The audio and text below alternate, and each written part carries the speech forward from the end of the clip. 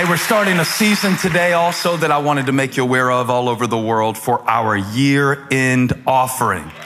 That is exciting. When someone is new to our church, they're often surprised that we don't put a lot of pressure on people to give, and yet God has blessed us so much.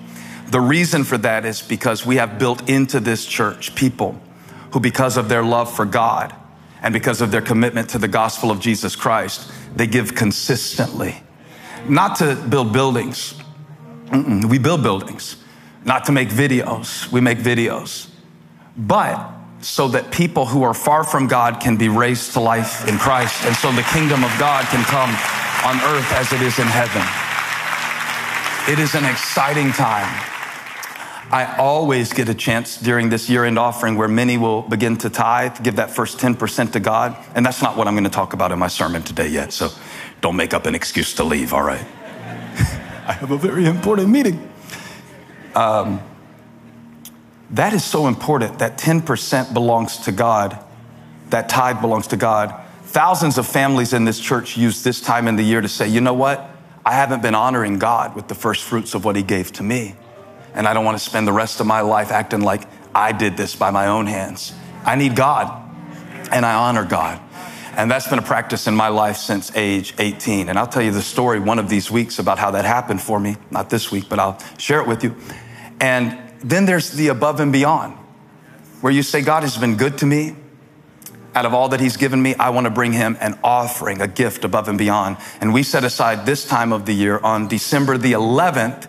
We'll do a big offering as a church. You like that date? Is that your birthday? Happy birthday. So on your birthday, December 11th, we're going to be bringing our offering. We're going to be bringing it online throughout now and the end of the year. But you can go to elevationchurch.org, click year-end offering, find out about that. It'll be amazing. And we use that offering, that expansion offering, that above and beyond, in order to do the outreach ministries that we do in this church. This church is incredibly active in all the communities that we serve. This is not some like performance-based church. We have hundreds and hundreds of outreach partners meeting the needs of people who need medical assistance, people who need food, people who have never had the Bible translated in their language. We'll show you some of that over the next few weeks so you can see what you're given to. But I'm expecting by faith for thousands of you to join Holly and I in what we've done through the entire existence of this church. Give till it hurts a little bit, and then expect God to move in your life. Because I refuse to just let you end this year just putting on 10 pounds and running up credit card debt and not focus on Jesus. We got to end strong, no matter how we started. So we will do that. And I know that I can count on you in that way to pray and ask God. Now, let's go to the Word of God. Remain standing for a moment and turn to your favorite book of the Bible, Leviticus. The one you have memorized.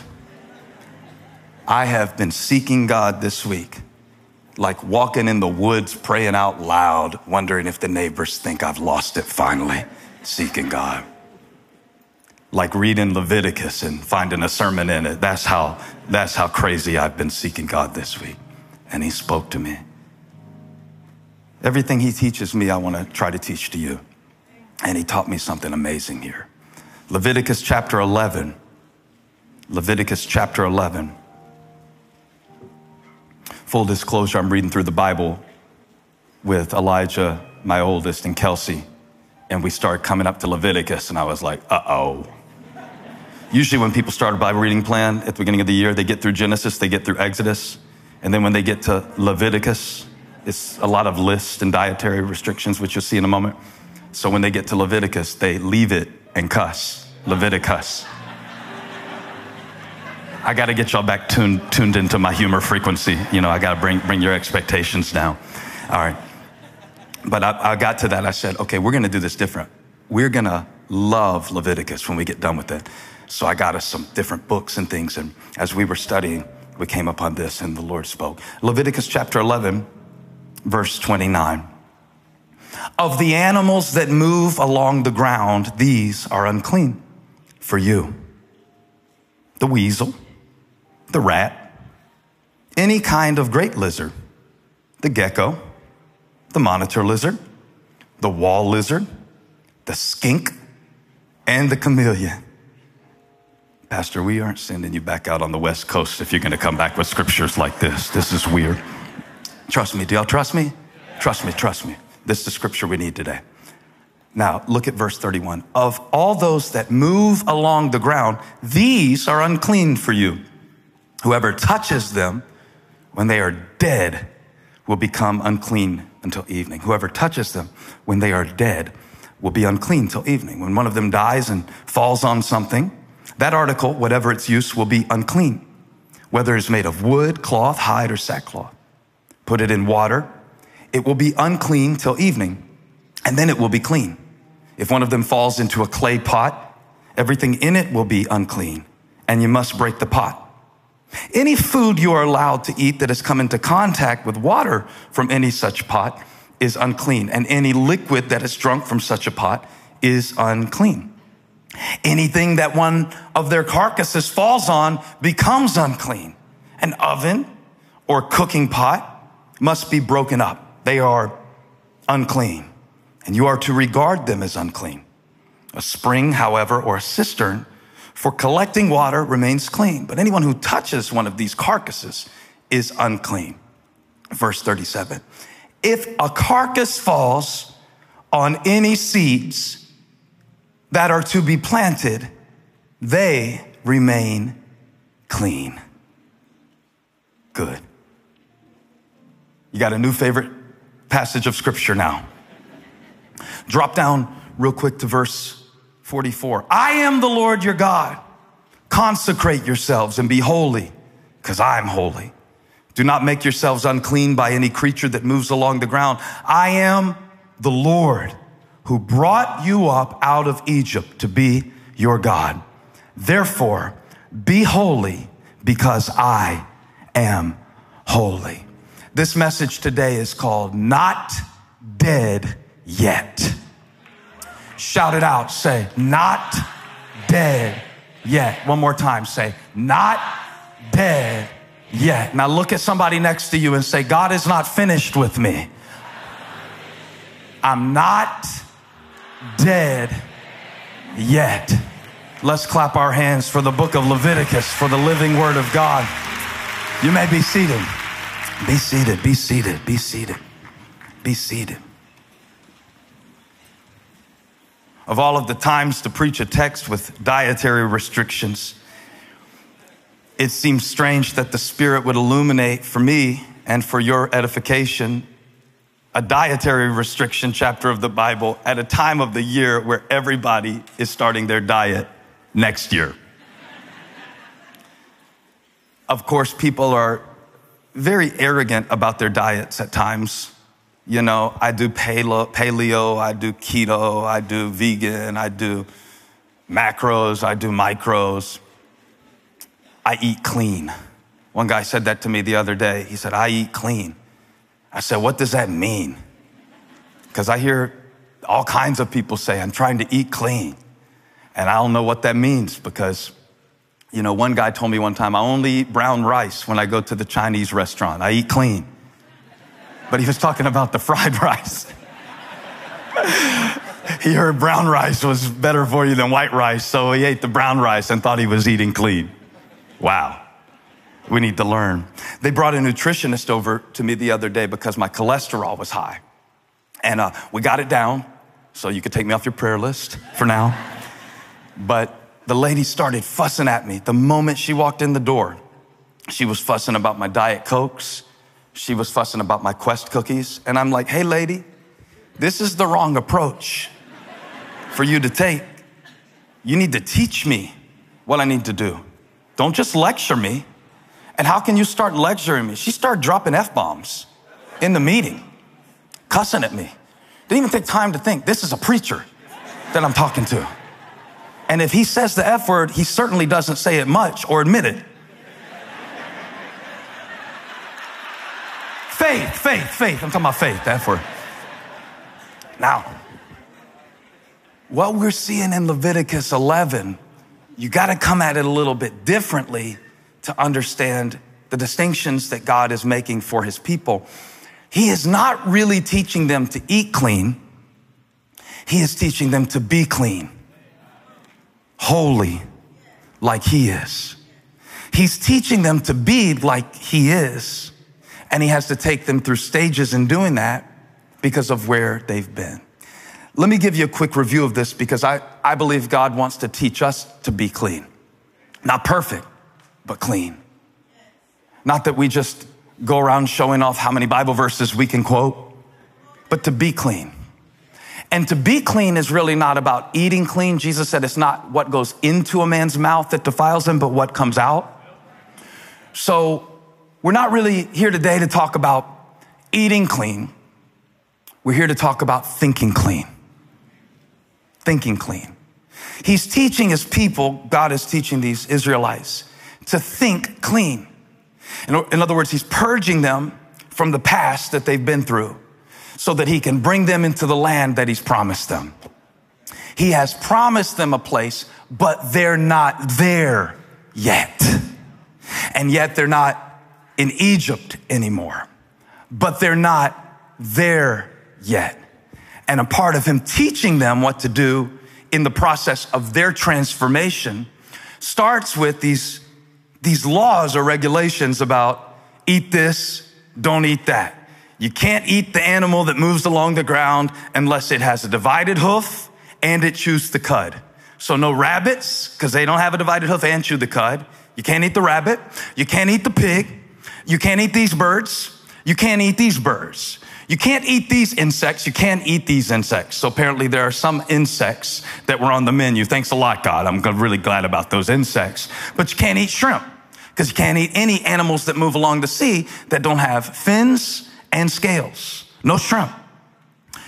Y'all, I don't want to live in that world where there are no shrimp. Lord, why did you save me if you weren't going to let me eat shrimp? Just take me to heaven now. Now, of course, these dietary restrictions change, and we see in the New Testament that God tells Peter, rise, kill, and eat, and it was never really about the food. It was about their faith. It was about their minds, not their menus.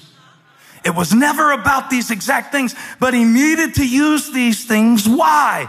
Because they are his people walking into his promise. But they are in between where, let me show it to you in 4 different stages. I put this together where I think we can all get it. How God is guiding his people to teach them who they have been all along. These people that he's speaking to who are in the wilderness, they are people who have been brought from a place. Put that up on the screen and maybe write that down if you would. They are brought from a place. Everybody under the sound of my voice say, I'm brought from a place. I don't know where God brought you from, but I know that all of us who have the hope of heaven and the Holy Spirit inside of us, we have been rescued from the dominion of darkness and sin. That God reached into the pit of our sin and the pit of our past and brought us from a place. Now, you may have prayed a prayer to receive Jesus Christ as your Lord and Savior when you were 7 months old, but you were still brought from a place. Because even in sin and iniquity did my mother conceive me. Because there is none righteous, no, not one. So for God to bring me into his kingdom, he had to transfer me out of another kingdom. In the text, there's this group of millions of people who have been brought from Egypt, where they were slaves under Pharaoh. But we have been brought from a place too. Not necessarily a physical place of slavery, but we were slaves to sin. We were slaves to shame. And we were brought, when we accepted Christ, if we have accepted Christ, from a place. Say it again now that you know what it means. I'm brought from a place. So if I asked you, where did you come from? You say Brazil, but it's really not Brazil you came from. You came from sin. You came from shame. You came from mistakes. You came from the ground. You came from the dirt. You came from a mess. You came from a pit. Where you came from today is not so much of a physical issue as it is a spiritual issue. And they are brought from a place. Say it again. I'm brought from a place. And they got out of there quick. They had to get out of Egypt quick. Do you remember the Red Sea? how they're running through the Red Sea and Pharaoh's chariots are coming up close behind them and they're running from the chariots in the waters. And God does this big, huge thing where he parts the waters and kills the Egyptians. And he said, the Egyptians that you see today, you will see no more. The thing that was tormenting you the night before is going to be dead tomorrow morning. The thing that cracked its cruel whip across your back and said, get back here. I'm bringing you out of that. I'm snatching you out of that. I'm taking you out of that. I'm delivering you out of that. I am rescued because the hand of God, when he heard my cry, reached into my situation and gave me a new heart and a new mind and a new attitude and a new possibility. And he is making me what he created me to be. I'm not staying in the image of what I came out of. I am brought from a place. I've come a mighty long way. I'm not what I'm gonna be, but thank God I'm not what I used to be. You should see what God delivered me from. You should see what God snatched me out of. You should see what the blood of Jesus covered. Which brings me to point number 2. Not only am I brought from a place, but I'm bought with a price. It's not the blood of a lamb. It's the blood of the lamb who was slain from the foundation of the world. The pure, spotless Lamb of God. The only one who is able and worthy to open up the scroll. I'm bought with the price. Not $5, not $10, not $1 million. One drop of his blood cost him his perfect life. I'm bought. I'm brought. I'm bought. Let's shout 22 seconds about that. I'm not worthless. I'm not nothing. I'm not trash. I'm not done. I'm bought.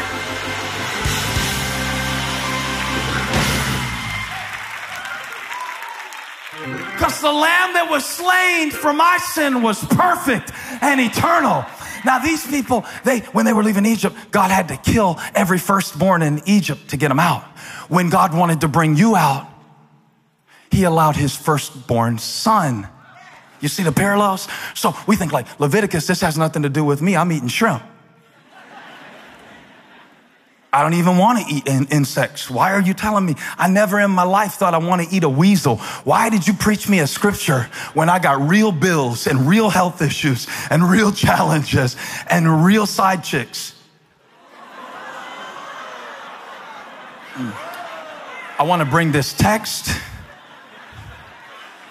into our time so we don't see this as a list, but a lens of the God who brought me from a place and bought me with a price. Because the truth is, as much as I love to shout about that, I'm brought from a place and bought with a price, but I am caught in a pattern.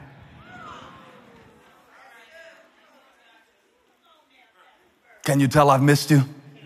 I've been studying ever since the last time I saw you just to give you something of value, because I know that sometimes you feel trapped in that past that you were shouting like you got out of it. That you know the blood of Jesus bought you, but you still feel worthless sometimes. That you know he brought you out of sin and shame, but you still do things that make you ashamed. I always like to give a moment where even if you yelled at your kids on the way to church, God can still speak to you today. Some of you, something that happened on the way to church is keeping you from even hearing what I'm saying right now. You see that exit sign? Tell the devil to point his big, long Pinocchio lion nose in the direction of that exit sign and get out of here, because we are all caught and conflicted in something. Even though we are in Christ, we are in conflict. The patterns of this world, Romans will call it. The New Testament scripture will say, or 1 Peter's even better one. He calls it the empty way of life that was handed to you. Wow. We have hand-me-down habits. We have hand-me-down hang-ups. Things that we learned, and God is teaching his people in Leviticus 11. They're in the wilderness. Not the promised land, not Egypt, the wilderness. And God works in your wilderness. He does. God works in your weakness. God works in your waiting. It's not the promise. It's not the past. It's the wilderness. The Lord sent me to somebody today who has been in a wilderness, not physical, because he brought me from a place, Egypt, but I'm not already all the way to the place, heaven, and I'm still here. And I think this might be the best way to say it. I'm out of Egypt, but I'm not sure Egypt is out of me. I'm in the world. I'm not of it, but there are some patterns. Because one day I'm going to be with Jesus and I'm going to sing around his throne and sit at his feet forevermore, and I'm going to play a harp. But I'm not there yet because I'm not dead yet. And the only time I'm going to be free from this conflict is for me to be free from this body. But as long as I'm in this body, I'm brought from a place. I'm rescued. I'm bought with a price. I'm redeemed. But I'm caught in a pattern. I'm wrestling. I'm wrestling between this is where I came from, this is where I'm going, this is what I've done, this is what he's doing, and I'm caught in a pattern. So this is what I needed to tell the nutritionist, okay? Stop cussing at me, stop criticizing me, stop acting like I don't exercise 6 days a week. I work really hard at this. I need to be taught through a process. Clap your hands and praise God for his process. That God doesn't drop an F-bomb on you just because you messed up again. That he could, but he didn't. He is taking his people through, and he is taking you through a wilderness experience where there's not much water and there's same old scenery and it's not exactly my home, and here I am living this life. And he's teaching me. He brings them. Okay, the book of Leviticus is actually amazing, y'all. That's why it's Love-iticus. I love it. I love it now. I love this book of the Bible. He gives them the offerings that they need to make, whether it's a thanks offering, whether it's a fellowship offering, whether it's a peace offering, whether it's a sin offering, whether it's a guilt offering, any of those 5 offerings. He shows them how to do it. Hey, here's how you do it. Hey, here's how you cut it up. Hey, here's where you offer it. Here's how you offer it. Here's who offers it. Here's the priest. Here's what they wear. Here's what they do. Here's when they do it. All of this is not to limit them, but to liberate them. He's a liberator. He brings me into places. He brings me into spaces. He brings me into challenges. He brings me into dilemmas to set me free from my flesh, to set me free from my feelings, to show me this is how you do it. And I need him to teach me. I need God to teach me a different way to do it. Because honestly, the ways that I tried without him do not work for very long. Oh, they can get me what I want right now, but they actually leave me in greater bondage than I was before. And I love the Lord because he's a teacher. He's been teaching me lately. Not about shellfish. Definitely not about monitor lizards and wall lizards. And what did it say? You can't eat the skink. What is a skink? I heard of the gecko. I see his commercial during football every single Saturday while I'm studying. And, but the skink, he said, nah, don't eat that. And what if you see it now, like not about eating clean, because we know those dietary restrictions were for that time. But the way that you think about you, the way that you think about God, and the way that you think about your life. Isn't this what God is always teaching me? Is how to think like he thinks about what I'm going through, about how to think like he thinks about what is best for me. One of my favorite scriptures says, my thoughts are not your thoughts, says the Lord. that means there's a big gap between great big God and little bitty Stevie. That means what he thinks and what I think are not automatically aligned every morning. I got to get in sync with God so I can think like he thinks. And he says, don't eat the skink. Don't eat the skink. Why? Because I want to teach you to discern so that when you go into these neighboring nations in Canaan, you won't do what they do. You won't think like they think. You won't try to win like they win. You won't fight like they fight. You won't worry like they worry. You won't respond like they respond. You won't react like they react. God is teaching me to think. And if I don't let him teach me how to think, but I just quote the promises of the Bible verse, watch this, to have confidence in God's promises, but not commitment to his process is delusional. I'm gonna say it to the safe side of the room. If I got confidence in God's promise, oh, he can do it, but I don't have a commitment to his process, that is not depending on God. That's called denial. Because we just want to believe over top of all of our behaviors that don't line up with the word of God. But yet he loves me, and he's not waiting on me to act better for him to love me. But I don't love him like I should if I don't get taught the process of figuring out, is this what God wants for me? I don't have to do that with fish anymore, but I do have to do it with feelings. I don't have to do this with shrimp, but I do have to do it with contacts in my cell phone. Is this good for me? When is the last time that we really let God speak? Is this best for me? And if he tells you that's not best for you, I don't want that for you. I didn't bring you out of Egypt for you to bring Egypt into your future. I want that out of your life. I want that out of your heart. I want that out of your mouth.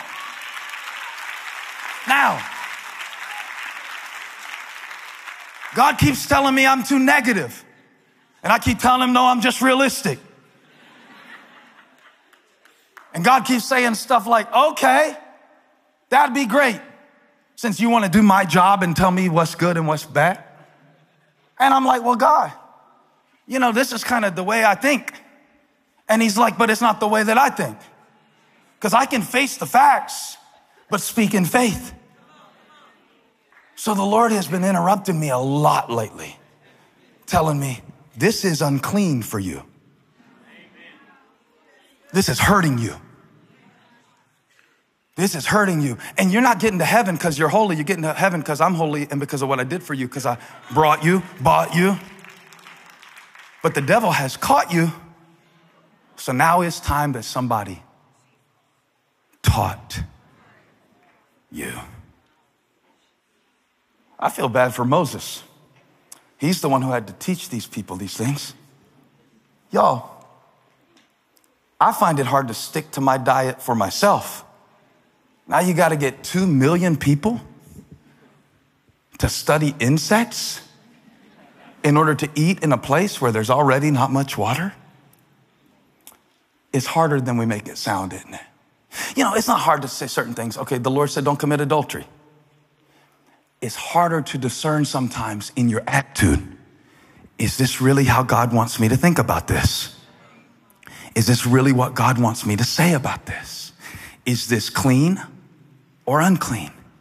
Is this God's will for me? Or is this the way that I've known that feels familiar to me? So am I going back to Egypt instead of following Jesus forward? They were out of Egypt. The Egyptians were dead, but guess what? The things they learned in Egypt were still alive. Yeah, I'm dead to sin. I'm alive to Christ. Great. But we still have to deal with these little things. I love the contrast because God did a big thing for him. He parted the Red Sea. That's a big thing. How many agree that watching a major body of water part is a miracle? How many agree that's big? Oh, come on, you clap better than that over your parking space this week at the gym. Oh, the Lord gave me a parking space. He parted the waters. That's big. Somebody say it's big. God has done big things for me. If there are 3 people that God did something big for you since last Sunday, give him a big praise right now on the level he blessed you on. I mean, he did a big thing for me. He did a big thing for me. Guess what it was? He woke me up. That's not big. If you didn't, it is. He woke me up. He started me on my way, and he watched over me so I could be in the number one more time. I praise him. He did it big. He did it big. He put it in the chat. He did it big. He didn't do it small. He did it big so that everybody would know it was the Lord. He made a way. High five like we won something and tell your neighbor he did it big. He did it big. He did it big. God is a show off. He doesn't give you a boat. He parts the water. He said, I want you to know this one's on me. So you'll give me the glory. So you'll give me the praise. Pharaoh's not going to let you go unless a mighty hand compels him. So guess who has a mighty hand? My God's got a great big hand and a long arm, and he can do big things. Big things. Don't ever let people make you feel bad if you're an exuberant praiser. A big God gets a big praise. On the level that he did it, that's how loud I want to let him know. I appreciate big things. Big things. He opened a living way. You understand how much I survived? You understand how many times I almost gave up? You understand what I went through? It's a miracle I'm sober. It's a miracle I'm sane. It's a miracle I'm preaching. It's a miracle you're praising. It's a miracle we survived it. Because he brought me and he bought me with his redeeming blood.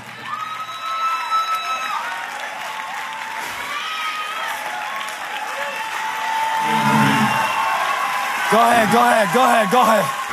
Go ahead, go ahead, go ahead. Big things, big things, big things. Might not be big to you. Maybe you grew up in a different household. Maybe it's no big deal to you, but it's a big thing to me. It's a big thing. The breath is a big thing to me. It's a big thing to me.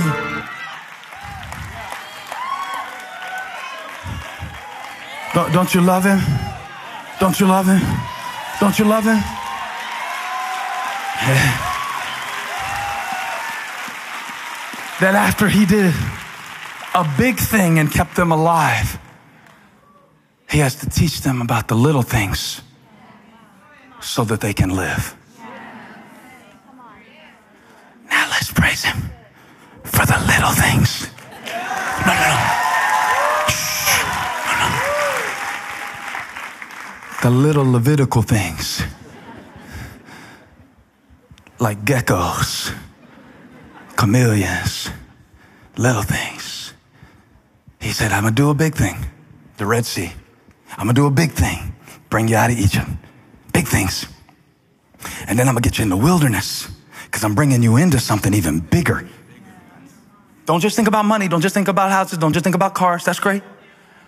I'm going to use you to be a blessing to the whole world. That's what he's prepared. These are the people of God. These are the people of God. We are the people of God. We are brought out of the kingdom of darkness and into the marvelous light. That's who you are. So he said, I got to teach you what to do with the little things so you can know as you go in your life who you really are and what I called you to. Yeah, you're going to get to heaven one day and you're going to be perfectly, awesomely perfect or imperfect and perfectful. But here, I need to be taught in a process because I'm not dead yet. And neither are the things I struggle with. And neither is the devil. Now, one day, spoiler alert, that weasel is going to be cast down into the lake of fire. No, I saw it. You were like, wait, no, the devil isn't a weasel. The devil is a lion. He's a roaring lion. He is like a roaring lion. He's loud. But compared to the God that I serve, he's little. He's loud. You're not going to make it.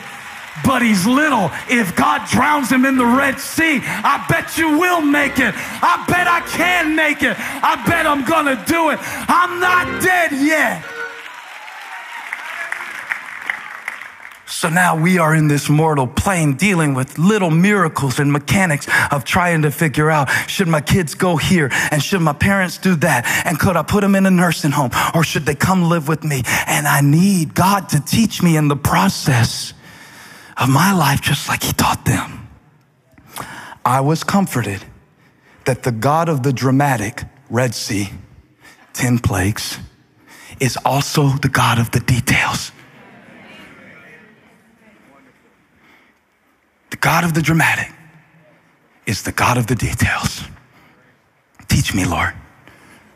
Say it out loud. Teach me, Lord. Teach me what to do with the weasels. I can't pick on all of these animals. I'm not trying to turn this into a science class. I hate science. Delete that out of the tape. That's going to go viral somehow. Look at all these little vermin in the text. Those, verse 29, back where I started, of the animals that move along the ground. Now this word is saros. It means they move and they multiply. These animals that he lists, he already talked about the hooves. He already talked about the cud. He already talked about the fish. He already talked about the insects. He already talked about the birds. Now he says about these saros, the animals that move along the ground. Now listen what this means. This is awesome. This is awesome. Leviticus is so good. It means that they're commonly found and they multiply rapidly if not dealt with.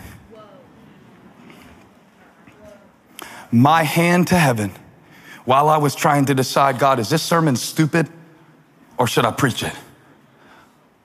A little frog started hopping across the room I was studying in.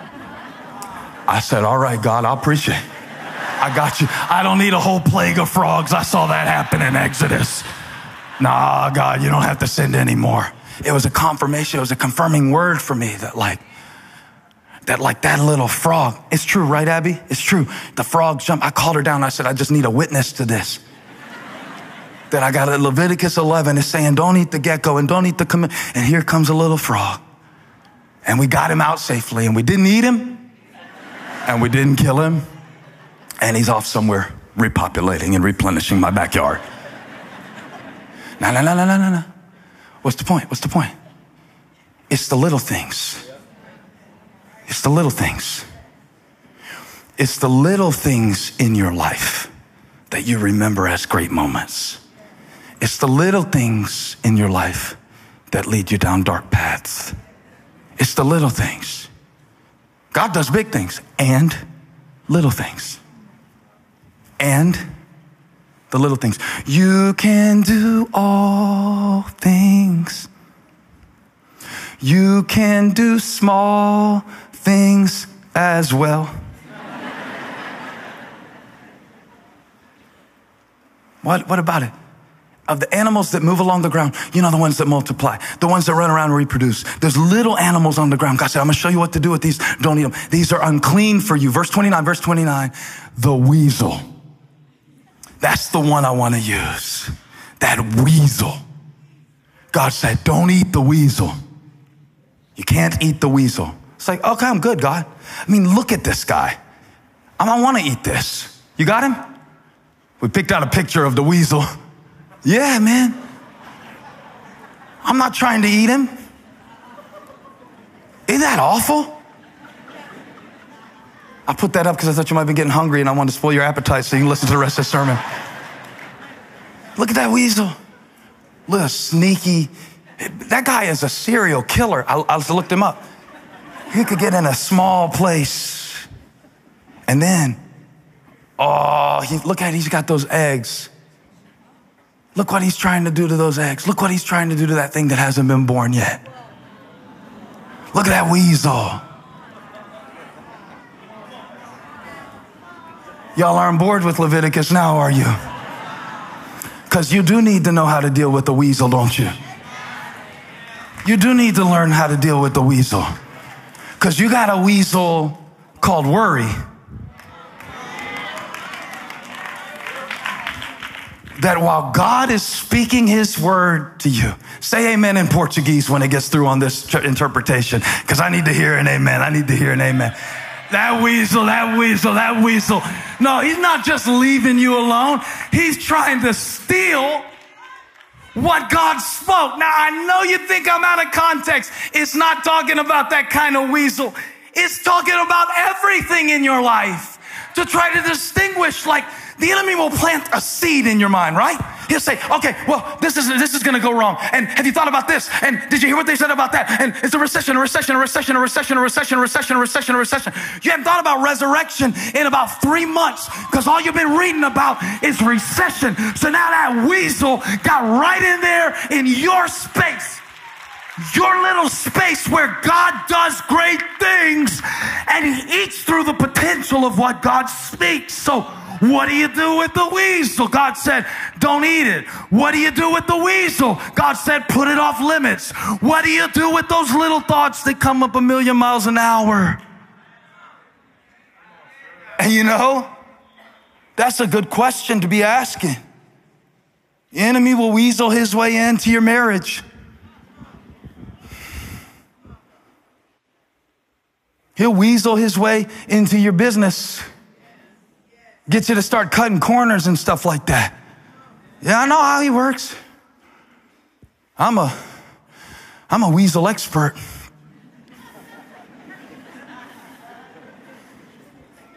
Weasel try to keep you from worshiping God. A weasel. The Lord said, I'm going to list a lot of things that will multiply rapidly in your life. Small things, moving things, saros. And I'm going to show you what to do with them so I can keep doing big things. God still has big things for me. I felt chills on my body when I said it. God still has big things for me.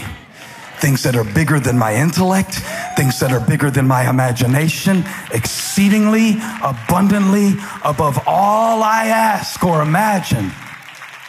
The seed of God's potential lives inside of me. I say it again for the people who really believe what the Word of God says.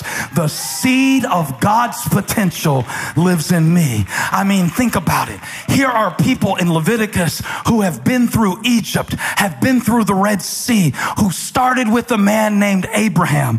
All out of one man came millions of people because God said, I will bless you and multiply you. And Abram was waiting. We preached about him for 2 weeks a while back. We preached about him for 2 weeks, how he was 99 and God gave him the promise when he was 100. And I preached on keep it 100. But can I keep it 100 with you? Abraham said, my wife's womb is as good as dead, and so is my body. And my body is as good as dead because I'm 99. But then something got inside of Abraham and kicked inside of Abraham. Because see, the seed that was inside of him was greater than the limitation that was on him. So something got inside of Abraham. And he looked in the mirror, but then he looked at the stars and he talked to himself and his situation, but then he talked to God and God reminded him of the promise. And Abram said, I'm old, but I'm not dead yet. I think he said it with no teeth. I'm not dead yet. I'm not dead yet. I'm not dead yet. I'm not done yet. I'm not dead yet. It's not over yet. I'm not dead. God's not done. If I'm not dead, God's not done. Greater things are still to come. Do you believe it? Thank you, God. Thank you, God. Think about everything that the seed survived. That's what he said. The seed of Abraham became the nation of Israel. I feel like preaching. We've been through the Red Sea. We've been through the wilderness. We're going to the promised land. But watch this weasel. He said, verse, now I'm ready for my key verse. Ready for the key verse? Verse 37. If you see a carcass, a dead thing. Now the rule of thumb is don't touch dead stuff. And that's a good idea. Just in general, why do you seek the living amongst the dead? So when you go to send that text to that relationship that you know God has brought you out of, don't touch dead stuff. Because I worked for a pet cemetery when I was 16. A lady called and said, can you come get my cat? My cat is dead. We said, we'll be there in 30 minutes. She said, no, I want you to get him tomorrow morning. I want to spend one more night with my cat in the bed. Why y'all acting shocked? You're in the bed with some dead stuff too. Don't make me pull up your search history. Don't make me do it. Don't make me do it. I'll come down there and snatch your phone. What do I do with the dead thing? Now, watch this. I'm almost done. But I'm not done yet. If a dead thing's a carcass of a saurus, a thing that moves and multiplies. If a dead thing, if it falls, well, I don't have it memorized. Y'all put it back up. If it falls on any seeds that are to be planted, the seeds are still clean. So God said, have you ever had something die on you? Have you ever had a dream die on you? Have you ever had an idea die on you? Have you ever had an opportunity die on you? Have you ever had your body start to fail on you? Have you ever had your hopes start to die on you? Have you ever had something you idealized for your future die on you? Have you ever had a plan die on you? If something has died on you, God wants you to know that what dies on you is nothing compared to what God put in you. So the seed, y'all help me shout. So the seed still has what it needs to go into the ground and come up better. God said you're coming up better. I know what you've been through, but you're not done because you're not dead yet. It's still a seed. It's still a gift. It's still a breath. It's still a praise. It's still gonna happen. Because the seed is bigger than the weasel. It's not dead yet. Shout it. Not dead yet. My dream, not dead yet. My vision, not dead yet. The church, not dead yet. Your children, not dead yet. Give him praise.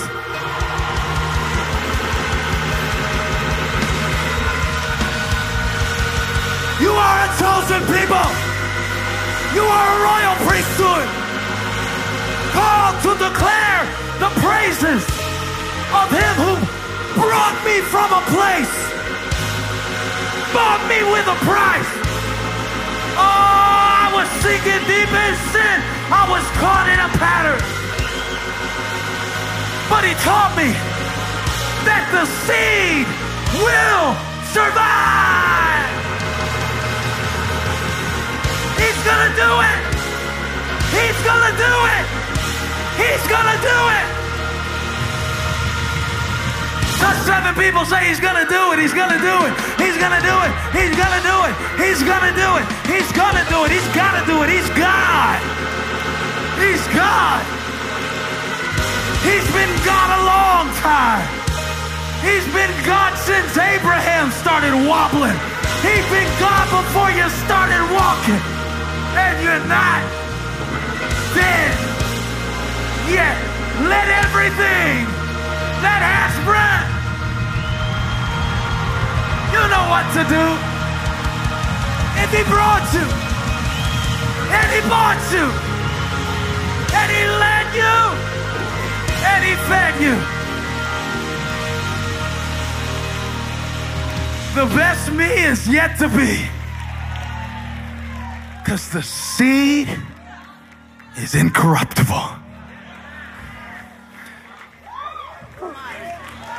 Thank you, Jesus.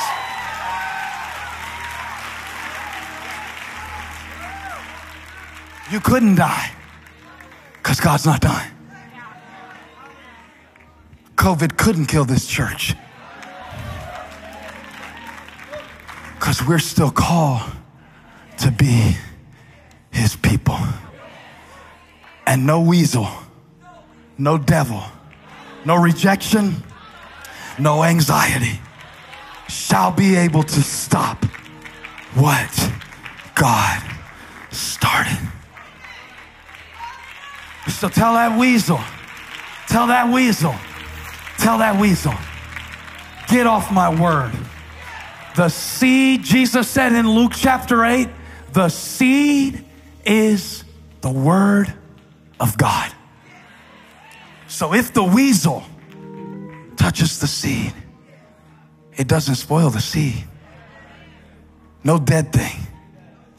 We've all had something die on us. All of us. We've all had something die on us.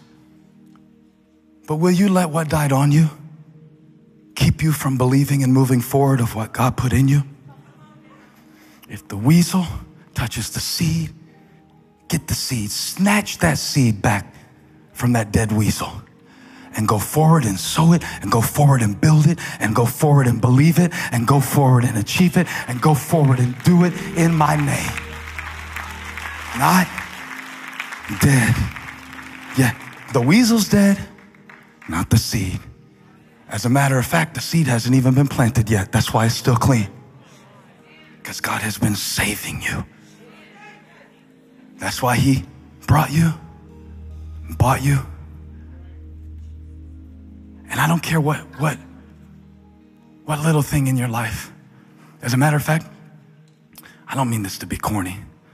I want to wage war against whatever it is, that dead thing, that weasel, that dead thing. The living word of God is greater than that dead thing. You don't believe me? Ask Lazarus.